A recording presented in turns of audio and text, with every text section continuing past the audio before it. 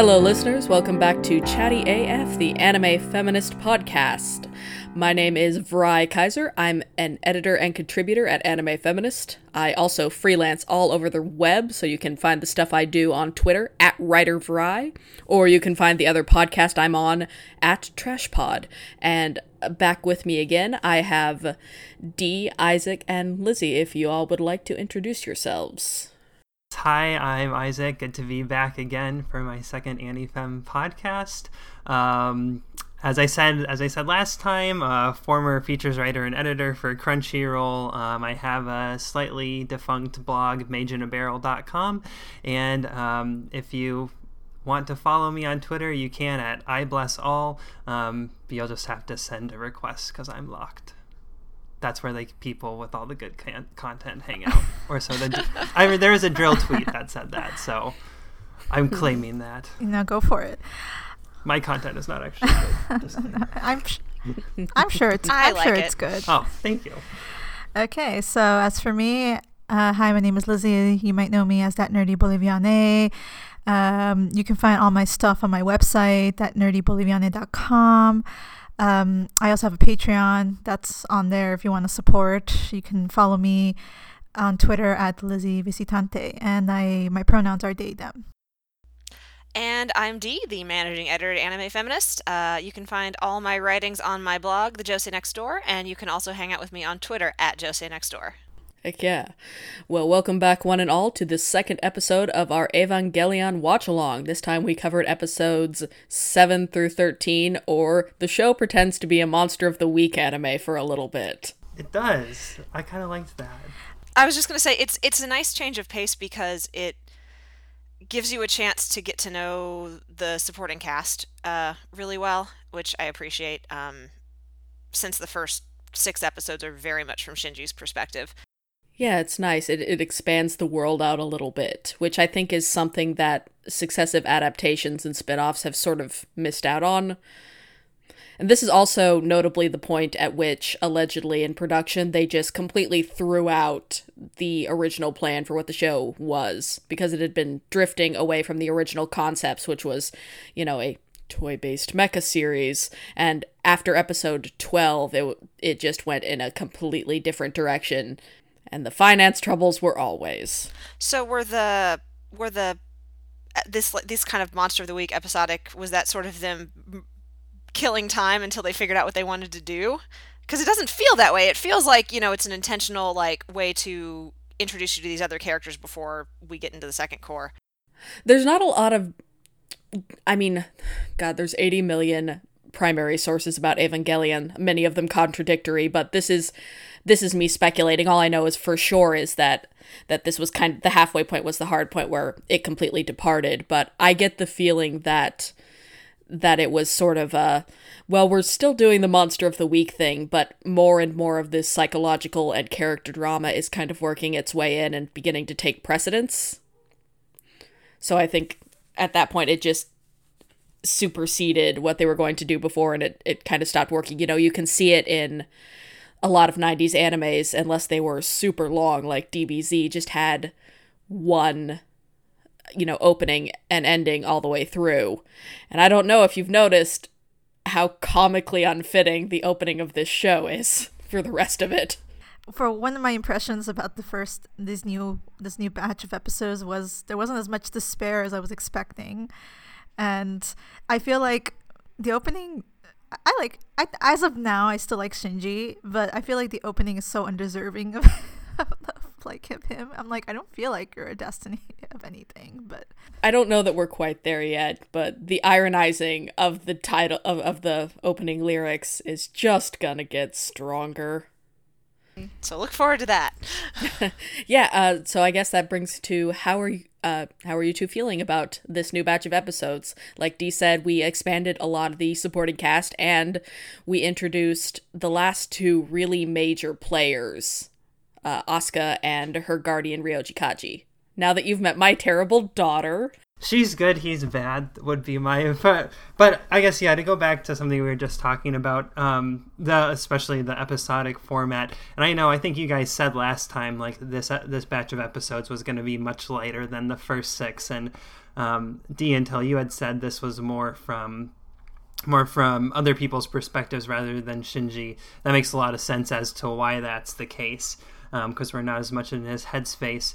But I remember last time we also talked a little bit about, like, kind of the genres that Eva is pulling from and is using. And the Monster of the Week is a very, I guess it's not particular to Giant Robot series, but, there's sort of a comfortable familiarity in the kind of, like, we're going to have, like, a monster show up, we're going to deal with that problem, and then, like, that's kind of a self-contained thing, and then we move on. So I kind of enjoy just the familiar kind of rhythm to that, because I've seen a lot of shows that have that. So that was kind of nice, and they certainly are lighter and kind of more on the fun side. But it also sort of makes you wonder, like, if we had gotten all those episodes from Shinji's perspective, like we did in the first 6 episodes, like, would those still come, would all those events still come off as kind of fun and free as they are, or would they have a different sort of feel to them? I wonder if they don't speak to Shinji's own perspective a little bit, just in that he does seem more comfortable and at home with everyone in this stretch. I mean, he's, he kind of will snap back at Asuka. She gets under his skin, and his, like, relationship with Misato at home feels a little bit more relaxed than the sort of stiff formality they had in the early going. So I wonder if the tone isn't also him kind of getting used to this pattern and this weird dysfunctional family they've kind of created for themselves. Yeah, I mean, in these new batch of episodes, I found he was much more, I mean, I think he smiled a little bit more, but he was much more receptive of hanging out with different people. But he's also very self-aware that he's still not very comfortable in this surrounding. I know when they had that dinner party to celebrate Misato's, like, promotion, like, he voiced that to Misato, and, like, I mean, he's comfortable, but he's still not used to being around such a rowdy bunch, and he doesn't know how to have fun or how to engage. So he's still like very much introverted and keeps to himself, but he's trying. He's making that effort. Yeah, I think it's a very realistic progression. It's not like all of a sudden Shinji is this bright and perky and extroverted person. So yeah, that party scene is so relatable to me. I can't. Just that, all right, I've learned to sort of open up in groups of 1 and 2. You want me to be in a room with how many people and make conversation? I'm sorry.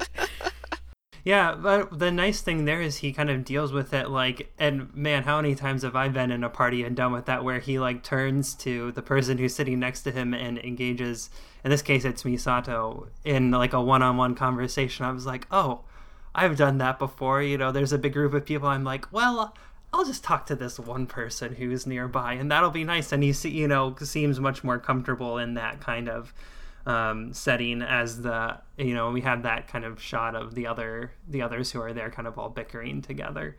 But I think, Lizzie, you made a good point in that he, it's not like it's been a big switch. He's kind of still uncomfortable in these things, and it's almost kind of ironic, because it seems almost like he's most comfortable when he's at Nerve and doing stuff with the Evas, which is a big contrast from the early episodes. But I wonder, just if that's so much more familiar to him now, and because it's more regimented, and it's like, okay, you're going to get in the robot, you're going to fight the angels, and he's, like, kind of knows what he's supposed to do there, versus, when it's people, they're unpredictable, and, who knows what's going to happen. So that was something that I thought was interesting.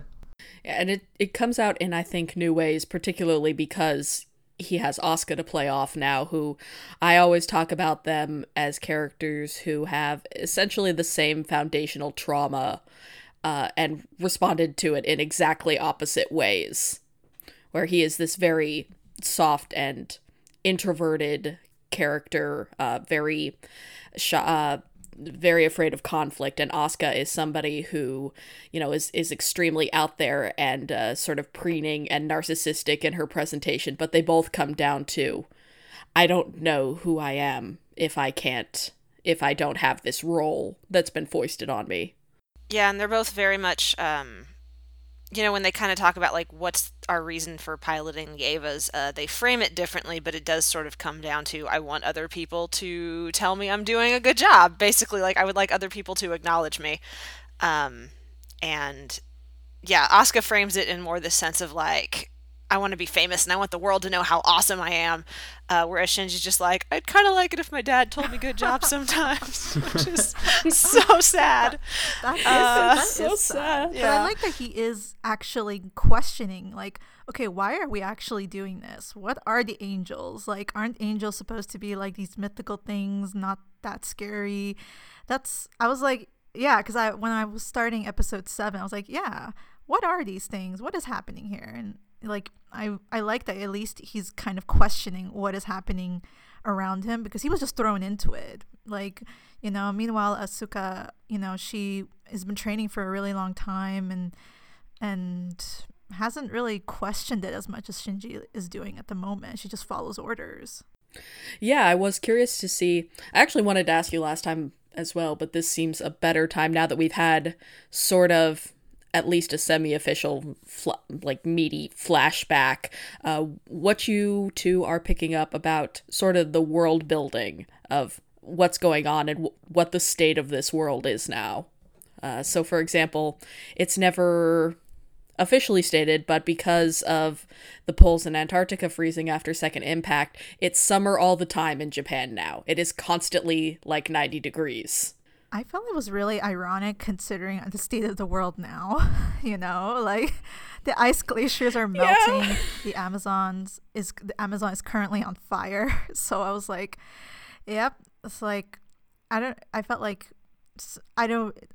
would have to question, at least in this show, like, what caused the second impact, you know? Like, was it something like outside of our human understanding, or was it like a human-based cause, right? So, like, I find like they drop a lot of things about what is happening in the background, but they never really explain, okay, this is how this happened. I mean, I think they're even trying to find answers themselves. Well, I'm curious because I think it's a thing a lot of people miss if they don't have people there explicitly calling attention to it, because a lot of it does happen in the background. You know, there's the first hints of a very important conspiracy, but the only reason you know about, you know, you might pick up, isn't it kind of suspicious that this weapons test went real bad all of a sudden for no particular reason and then just happened to work out fine? And the only kind of clue you have that there's something fishy about it confirmed is Masato nodding toward it at the end of the episode. So I think a lot of younger viewers miss some of this very, very subtle kind of build up in which is very much backgrounded compared to the character work. Yeah, there's clearly a lot that was put into the history, but because and what's going on, and like there's this sense throughout, like, something really shady is going on just behind the scenes that our teen protagonists don't know anything about. But because it is filtered through their perspectives, it ends up just being kind of these little dropped nuggets that you can kind of pick up as you go, or you can just sort of let the plot roll over you as it happens. I'm more interested in the character work in the show than the overarching conspiracy stuff by a wide mile. Yeah, I think world building wise, the like only thing that really stood out to me is I think it's the episode where they have the like angel that drips the like gooey stuff down the well, and they have to all like work as a team to figure it out. At the very beginning of that, there's like they're like picking up their laundry, some of the staffers, and then they meet I think the deputy commander on the train, and he's reading a newspaper. And that just like kind of caught me. The fact that he was reading a newspaper caught me off guard, and I was like, oh, like I guess they have like newspapers even in the midst of everything that's going on. And I don't know, to me that was just really evocative of like kind of a bigger world beyond, because, you know, like that dude is like in the like the deputy commander of an organization that's facing these unknown beings that could potentially end the world, and he's reading a newspaper. And so I'm like, there are other things in the world that he's interested in, like, reading about right now. So, like, you know, it just really caught my attention because of that. And I guess I had sort of thought, like, I don't know, I got more of the impression that the city there in Tokyo 3, I think is the name of it, was like more of like a last bastion of humanity. But it's more, I guess there's like people out in other places in the world who are kind of like living their lives and doing stuff and doing things that are worth putting in a newspaper. So yeah, that was the world building detail that stuck out most to me. I know it's kind of a weird, minute thing, but no, I think it's a good note.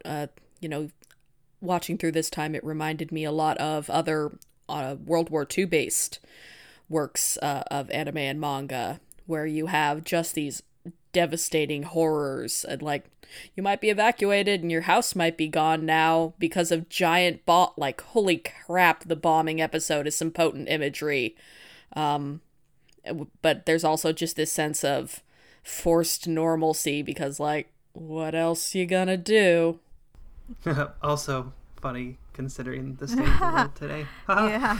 Oh yeah.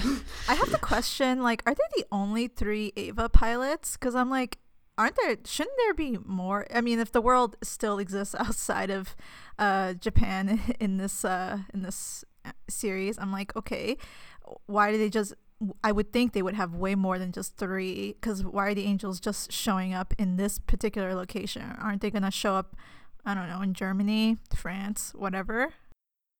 Yeah, it seems like the angels are specifically targeting the Evas.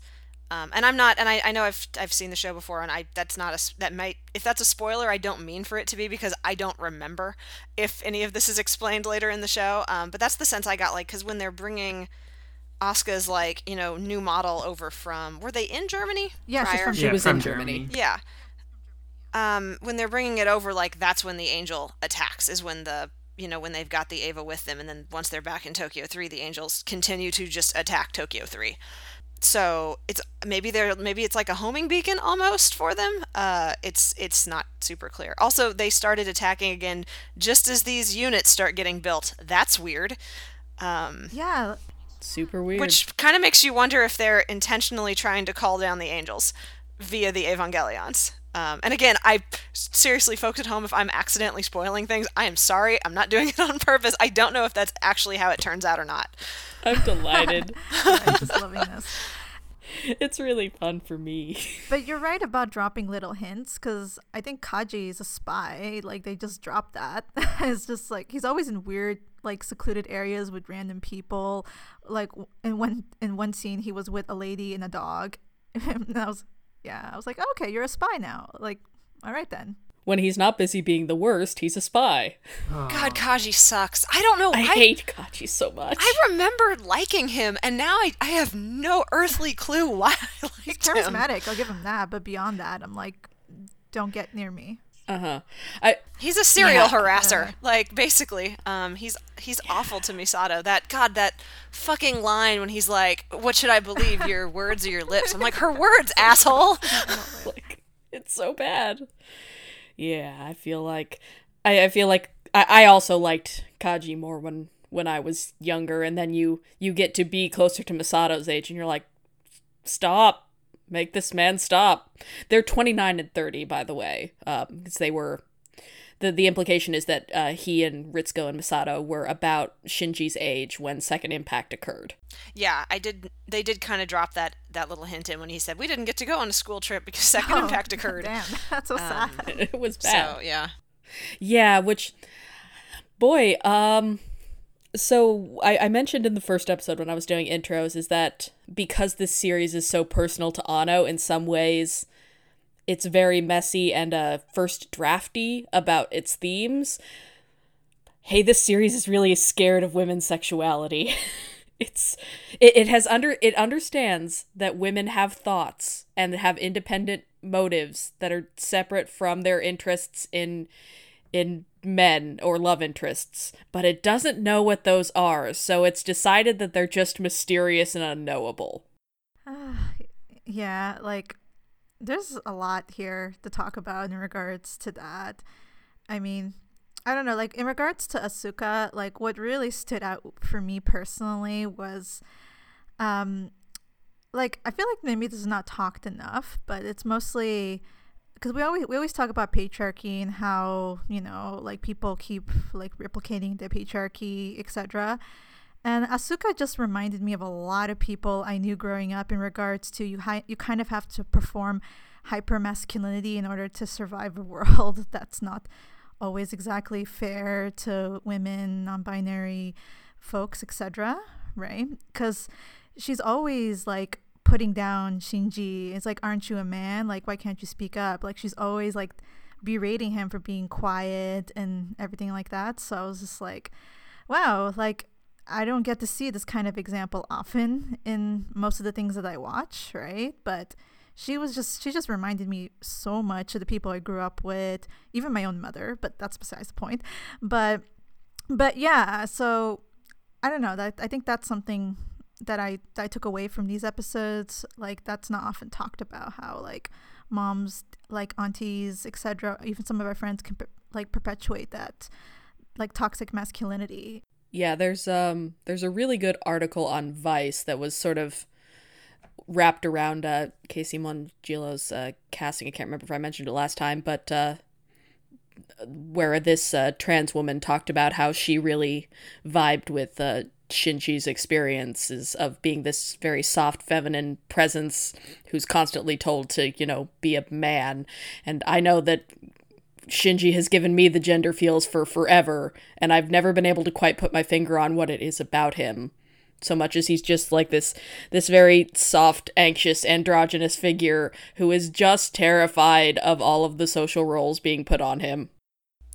Yeah, and it ends up being, whether intentionally or not, a pretty good example of kind of like internalized gender norm expectations from Asuka, because it's not like Asuka is, you know, this perfect representation of traditional femininity. So, you know, she demands like be a man from Shinji constantly, but Asuka's outspoken and I would say deeply insecure, but puts on an aura of, you know, confidence and excitement about the missions, and is kind of like your gung-ho shonen hero in those aspects, and is, you know, very aggressive. So even while she's sort of demanding that Shinji adhere to these this like hypermasculine role, like you were saying, Lizzie, she herself is not, by no means beholden to this, and that's, to me, that's a very teenage thing. Mm-hmm. Yeah, and it's another one of those genre things, right? Because it was really popular for really douche bro fans to be like, oh well, we'll just gender swap the children in the cast, and I'll be like, well, then you've just put them back in their expected gendered role boxes. You've done nothing. You've solved nothing. You did the most boring thing possible. Yeah. I can't wait to see what becomes of her later on, because I did sense a hint of vulnerability there, like later on when she had a conversation with Misato at the hot springs. I was like, oh, okay, there's more to come.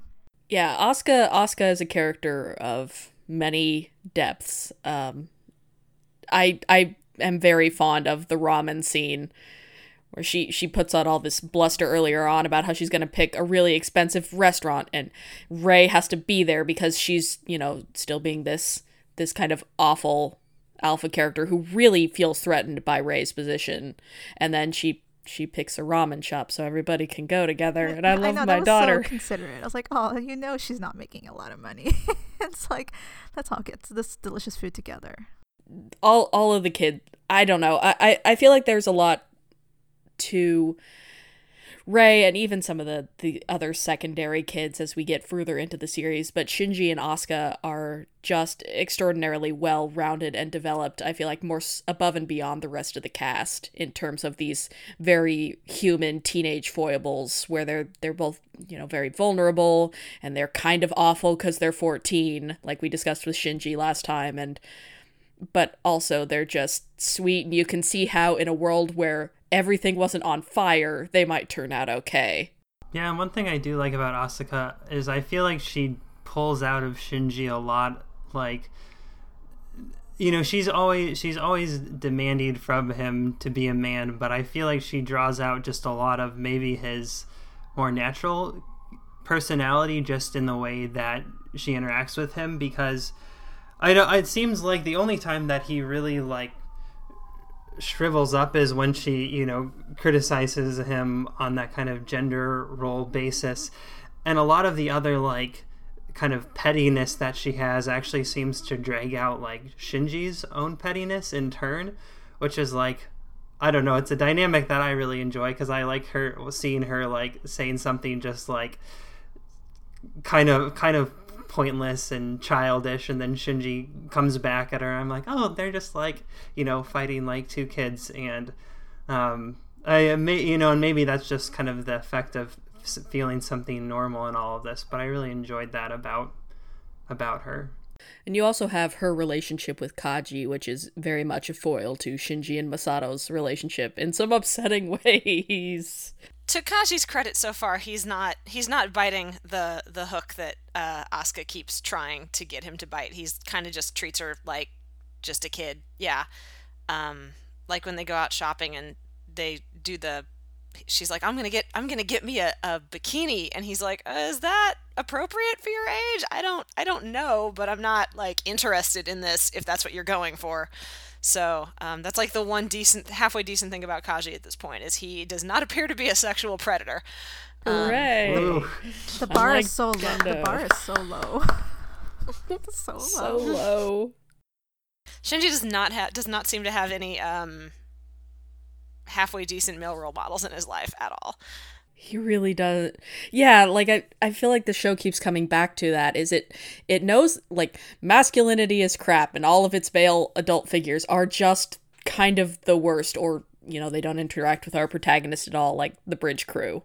But also there's so much talk about like what women are like, and you know, I feel like the show at times kind of believes Kaji's line of bullshit about, you know, the whole what your lips are saying versus what your words are saying. Like, and it's just, I don't know, I feel it. I really feel it, I think, with Misato and Ritsuko's friendship, because there's something so good and like rock solid there under their bickering, and then you get these hints of like Ritsuko's resentment of her mother and this whole who she was as a woman, like what does that mean? Yeah, Nobody I actually knows. Yeah. I mean, I really liked what this, to me, I don't know. I liked the way these episodes took some time to give us more insight into why Misato and Ritsuko are there and what their backstories are. And very much, you know, falls in line with the themes we see with Shinji and his complicated relationship with his father.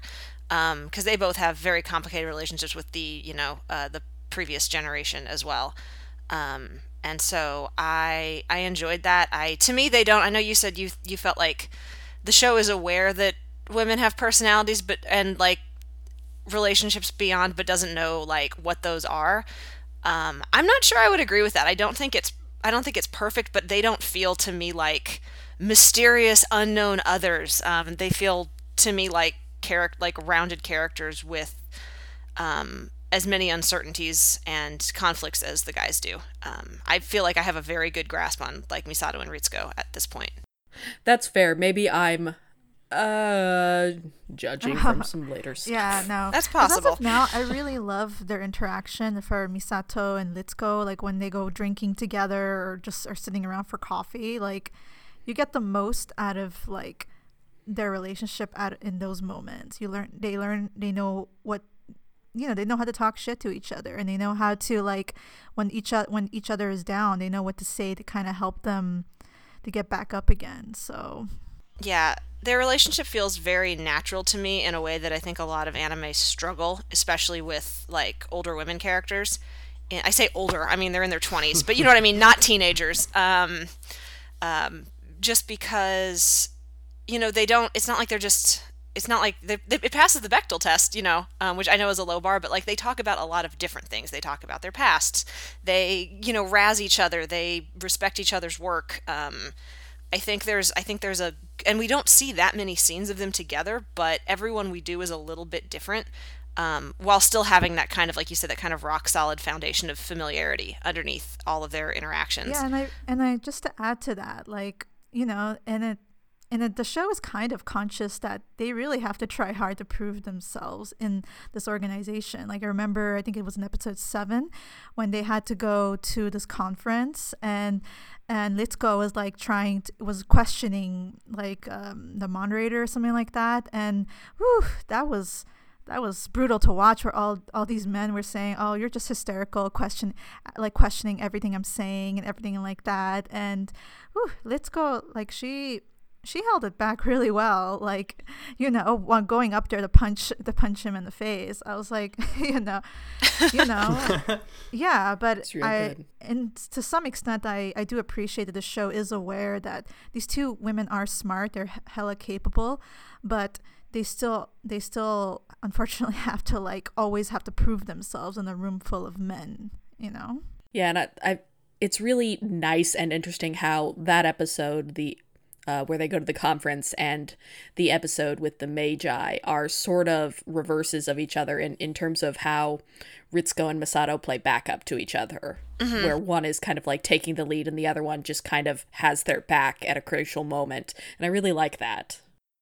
I do think that seems maybe a little generous towards Ritsuko, at least in the disaster episode, because it seems like she's kind of in on the trick and is aware that nothing was going to happen from the start, and obviously Misato isn't. So, you can't blame her too much for that. But yeah, they're not perfect flips. But yeah, as far as their relationship goes, in the 13th episode that we just saw here at the end, there's that moment when Misato comes in and she like grabs Ritsuko's coffee, and Misato goes, "Hey, the coffee's cold." Like, that is such a solid, just like incidental piece of relationship building. So yeah, I think I agree with Dee that, at least to me, the female characters, except for Rei, maybe, don't come out to me seeming pretty like solid.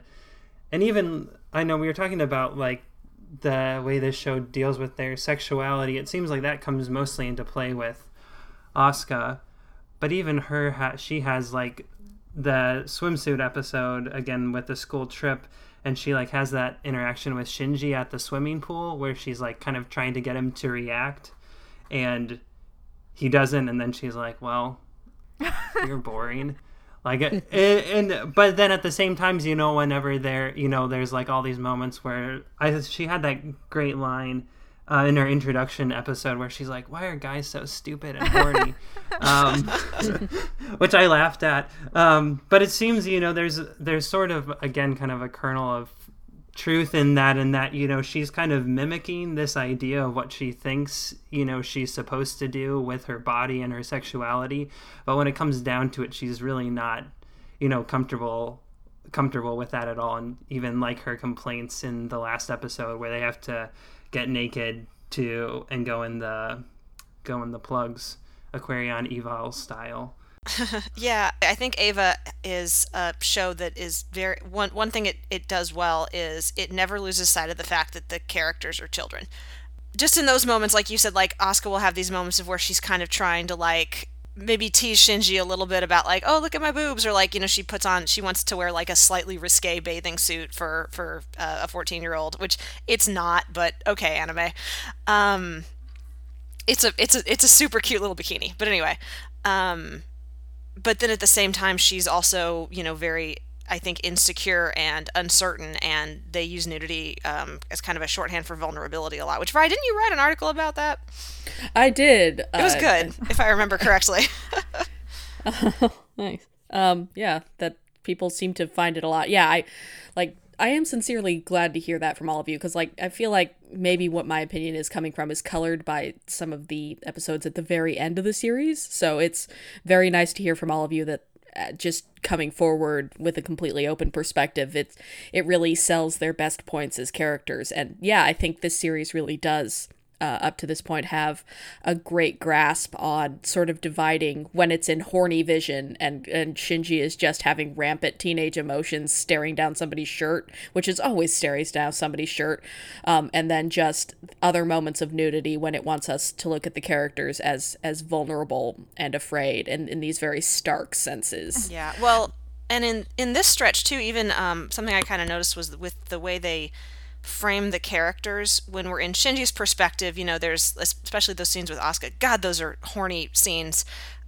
Where just like constantly horny in like an uncomfortable way, like that sense of like, oh, don't look there. Why are you looking there? Stop it, kind of sense, which is probably what's going through Shinji's head. Don't kiss her while she's sleeping. What is wrong with you? Please do not. Yeah, I do love that moment where like he's all gearing up to kiss her when he thinks that she is like this sort of he buys into her, I'm totally grown up and mature facade, and then he pulls away when he realizes that she's scared and she's lost like he is, and has that humanizing moment. Mm-hmm. Mm-hmm. He sees a woman as a person and realizes that would be a bad thing to do.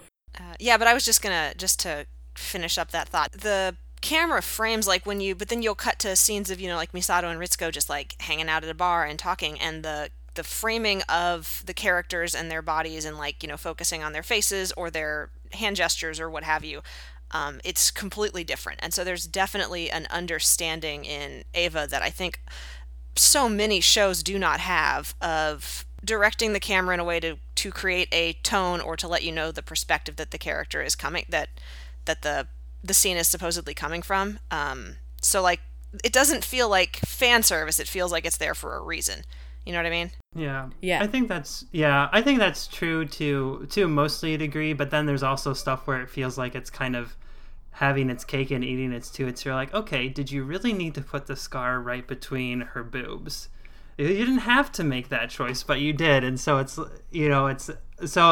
I think I agree with you, like in most cases, D, and with the exception with an odd kind of like sneaky fan service type shot there, things like that. But it's certainly better than a lot of things. Yeah, and I agree with you there too. I think to me it kind of reminds me of Flip Flappers, where for the most part it knows what it's doing, and then sometimes it just like missteps either by accident or because someone on staff just got a little too overzealous. I do not know. And kind of veers into that territory of being, unnecessary. But overall, it's much better than a lot of other series. And I just realized they don't do the next episode previews on the Netflix version, do they? They don't? Oh, that makes me sad. Just so you guys know, in the next episode previews, I think it's every single one in the early going, Misato promises the audience lots of fan service next week. And there never is.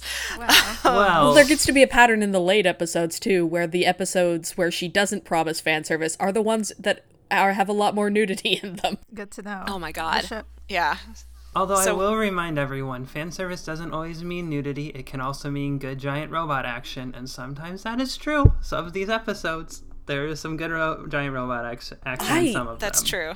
It doesn't get as much praise, but like this show is really good at being a monster of the week episode. Like the angel designs are really interesting and innovative. They provide interesting conflicts that are distinct from one another. They say something about the theme of the episode. You learn things about the characters or the world. Like none of these feel like they're just there to take up space. They feel like they're there to expand our understanding of what's going on, either with, getting a better feel for who Asuka is, or Ritsuko, or, what's going on at NERV, because they drop little nuggets in like every episode. Yeah, I was just gonna say the angels are really unique. There's like one looks like a dish with an eye falling from the sky. Then there's one that's like an embryo in the lava. I'm like, what are you? It's like I have so many questions as to what these angels are. They had a lot of great designers working on them. Off the top, I can never remember all of them. Like several different artists contributed. One of them was the future director of Escaflowne, for example. Ooh, No wonder. It felt familiar to me with Escaflowne. I was like, oh, no, maybe I'm stretching it, but yay, I was right. Oh yeah. You could the Eva production list is really a who's who of people who went on to work on other stuff. Like half of the team went over to Utena afterwards. They did. I remember that. Yeah. Oh yeah. There is. Oh, I can't remember what episode it is. I think I put a note on. But there was one shot that really reminded me of that, where they're like going up the elevator and talking together. The silhouettes. And then you got the silhouettes over the fence with the Evas on the other side. I was like, oh, seen that trick before. Yeah, that shot happened, and I was like, oh, they're gonna go smash the world shell. Go Stuco. I mean, Anu and Ikuhara are friends, so...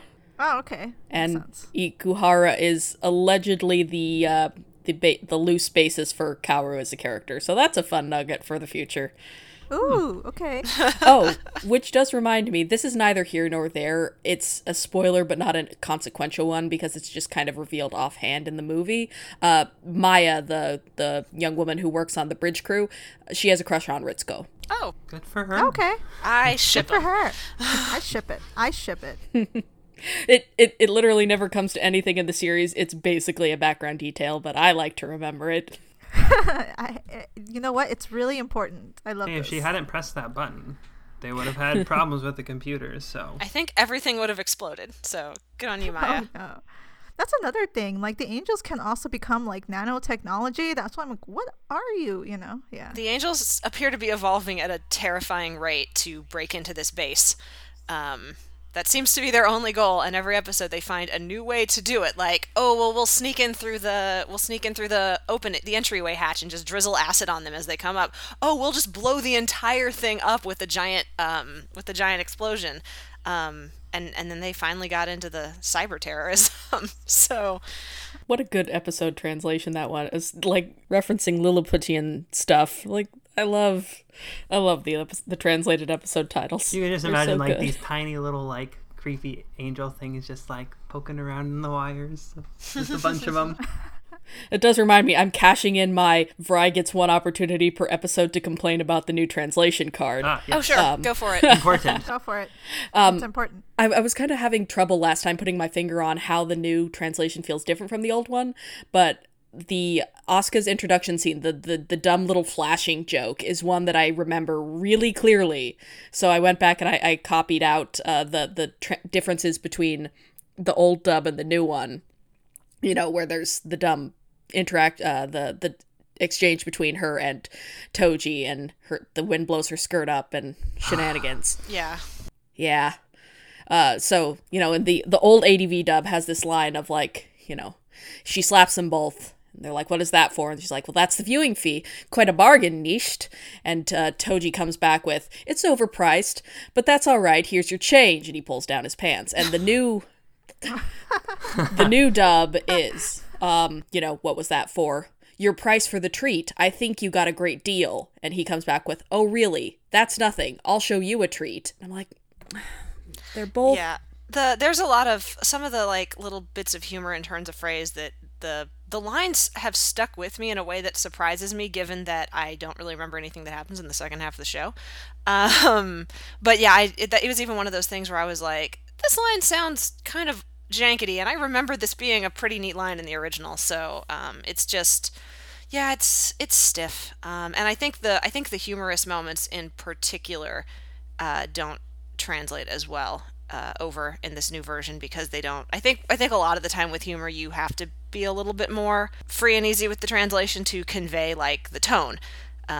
And if you don't, then there's not there's no joke. It doesn't really land. So also, I miss Asuka calling Shinji. Didn't she call him Dunkopf like all the time in the original? She had so much random German in her dialogue, Yeah. and it was delightful, and I miss it. Yeah, it was fun. She does say in the Japanese, which I think I mentioned, that's the one I'm watching. She does say at the beginning of episode 9, she gives Shinji a really excitable Guten Morgen, but she pronounces it like Guten Morgen, and it just that really made me laugh. That was more like the voice delivery than the line itself. That's adorable. Yeah, and it's one of those things like, God, this is so pretentious, but it's like, I liken the two translations to the difference between like a King James Bible and a New International Version. Like there are sometimes with the techno gobbledygook where I think the new translation is a lot more efficient and easy to understand. But when it comes to character stuff, which I think, as we've discussed on this episode, is the heart and soul of what Eva is, it doesn't come across as well. I was watching the last 2 episodes with my wife this morning, because I wait till the last minute to do things, and she brought up that there's just this, because she majored in rhetoric, she brought up that there's this qualitative difference between the very famous original translation of Shinji's line as "I mustn't run away" versus the new one, which is "Don't run away." Whereas like the former is this pressure from outside forces that he knows he shouldn't do this thing. He knows he's compelled to do this thing, even though he doesn't want to. Whereas the new line is like him telling himself. And like, those are so very different. And one feels a lot more true to what his character is going through. And I love linguistics. I don't think he says Niganaide, which would be don't run away. I think the tense at the end is more in line with like, the tense that you would use to mean like must not do something. So I think so, but again, if I'm not like focused, I won't necessarily catch all that when I'm watching. If Google is to be believed, it's watashi wa nigete wa ikimasen. Yeah, so I mustn't run away that's what he's saying. No, I noticed that too. I was like, this is a very different syntax and it does not quite convey. Like, I think there was this idea that the new dub is more literal, but there have been multiple moments where I'm like, you took a translation route here that actually isn't conveying quite the same thing as the original. So I'm not sure that's a fair read on it. It's just a different translation. I don't think it's necessarily a more literal one, start to finish. Yeah, I'm just trying to think back, to my perspective on that as someone who doesn't have any familiarity. Like, just we're trying to remember like what my reaction to that line is. And I don't know. I don't know. This is just my perspective, and again, I'm coming from this fresh. But to me, at least, when he says "don't run away" to himself, the surrounding context of the situation, plus the visuals, the like close-ups on his face and whatnot. At least to me, I'm thinking that my reactions were that he's feeling kind of an outside pressure rather than kind of an internal motivation, but maybe it's both. I don't know. I'm glad that the basic feeling is still coming across. I think that's what I'm really getting at, is that I think for me at least, I get I understand at least the emotion there, even if the translation itself isn't as particular to a specific. Because I don't know. At the same time, I would say like, well, if you're in that situation, do people say I mustn't run away to themselves, or do they say don't run away? And then in terms of, but anyways, that's kind of neither here nor there. It's just sort of theory. On the other hand, the times at which people in Evangelion talk like normal meat humans is very hit or miss. I was going to say, Shinji saying, the way Shinji says that to himself is, in the original Japanese, is a little odd too. So, anyway, we went. Sorry about that. That was a bit of a tangent there. We did. I cashed my card and completely derailed the podcast. Some there's some quality hashtag content in there. Whatever. I guess that does bring me around to asking, I feel like there's no wrangling. We can't do it like we would do another watch long where we just say, and what do you think will be going on next week? Because, it's sort of infamous that the back half of the series sure is a trip, but I get... Is it? Because I was expecting despair in this batch, but I'm like, where's my despair? So I'll take your word for it. The next batch is where I'll get full on despair. I mean, that's not necessarily what I mean either. So I guess my question is, in fact, what do you two think is going to happen next time?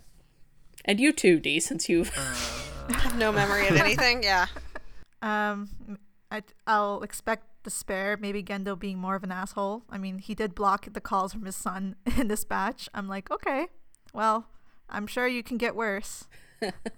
He is, in fact, the worst dad. I about died laughing in the scene in episode 13 where they're trying to figure out what's going on without Gendo finding up, and he's just rising up on a platform in the background. Like, heard you were talking shit.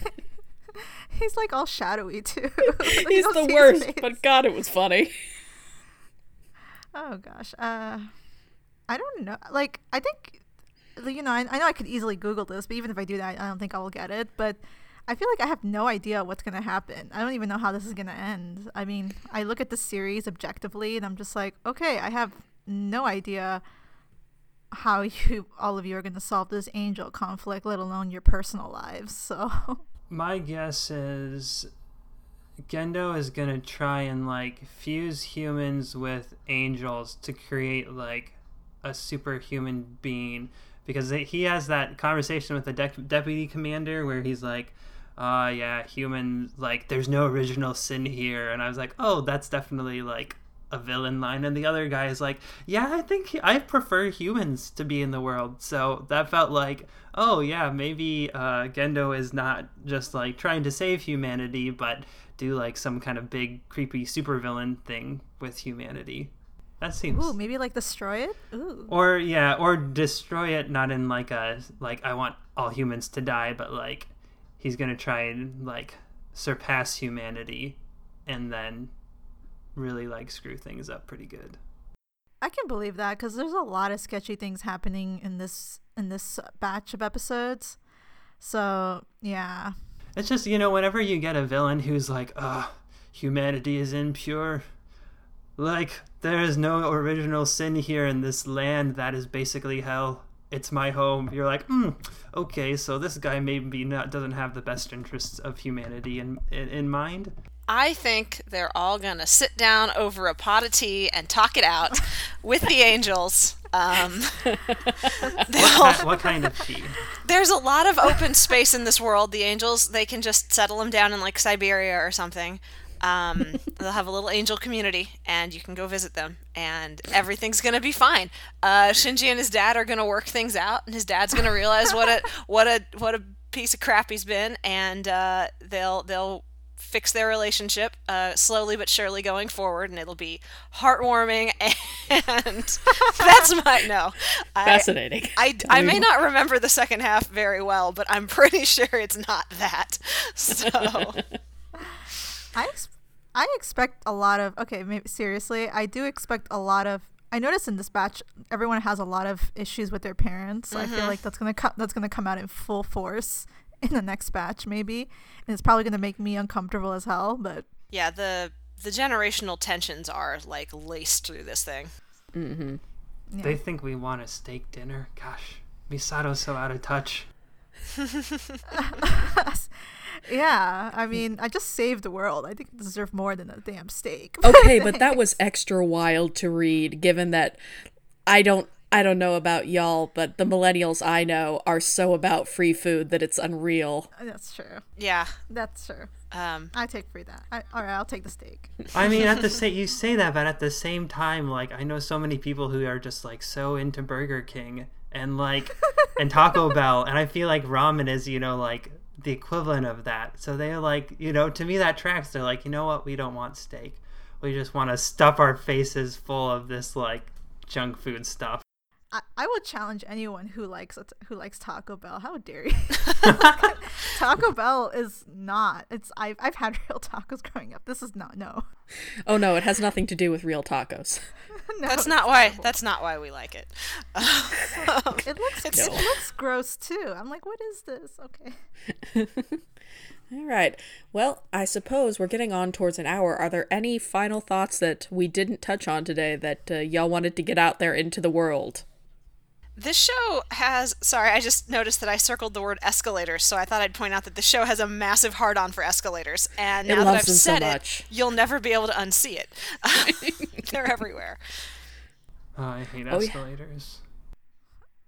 Yeah, like, I don't know. I think I appreciate, like, they really took the time to do each scene in a way that was so detailed that I don't get to see often in a lot of animes these days. Like, you know, like even down, everyone just sitting down having coffee. Like, I think one of you pointed out where she drinks the coffee cold. Like, you know, I appreciate those little scenes that are so, you know, at the end of the day, they don't matter, but I think it just builds the relationships of everybody. Yeah, I think that's one thing we've, back in the day, you know, 20 years ago, whatever, when 2 core was kind of the standard, you had more time to insert those just little character moments, and I think that, you know, the new model is a lot of shows tend to just be 1 core now, especially originals, and I think that you do lose some of those little touches, like you mentioned, to kind of make the world and the people in it feel more real and fleshed out, and like, what do they do in their off time kind of stuff. So I liked that about this stretch of episodes, which really were like you said, like Monster of the Week, like did some world and character building every episode. Like nothing was wasted, but it was the kind of thing that you don't get to see a lot of those. We're just going to insert, 3-4 episodes in a row that will give you a chance to get to know everybody better. And that is that's their main purpose. I don't think you see that quite as much anymore, which always kind of makes me sad because I like hanging out with, the characters I enjoy hanging out with. So it kind of reminds me of Tiger, like how Tiger and Bunny structured itself. And then I got sad and nostalgic again. I want to know what Gendo does in his free time. Does he read the newspaper too? I have questions. He broods. He stares at a wall. just glares at a wall over the top of his laced fingers. That's it. He hasn't moved from that position in 15 years. So long. All right. Well, I'd say that brings us to the end of our hour. Thank you so much to the three of you for joining me. Next time, we will be watching episodes 14 through 20. Just as a reminder, if you're watching along at home, if you liked this episode, you can find more of it on SoundCloud by looking for Chatty AF. Or you can go to our website, animefeminist.com. If you really liked it, you can go to patreon.com/animefeminist and pitch us $1 a month. That's what helps pay the bills. And even $1 can really help towards bringing new content in your ears and on the page. You can also find us on social media. We are on Tumblr at Anime Feminist. We are on Facebook at Anime Fem, and we are on Twitter at Anime Feminist.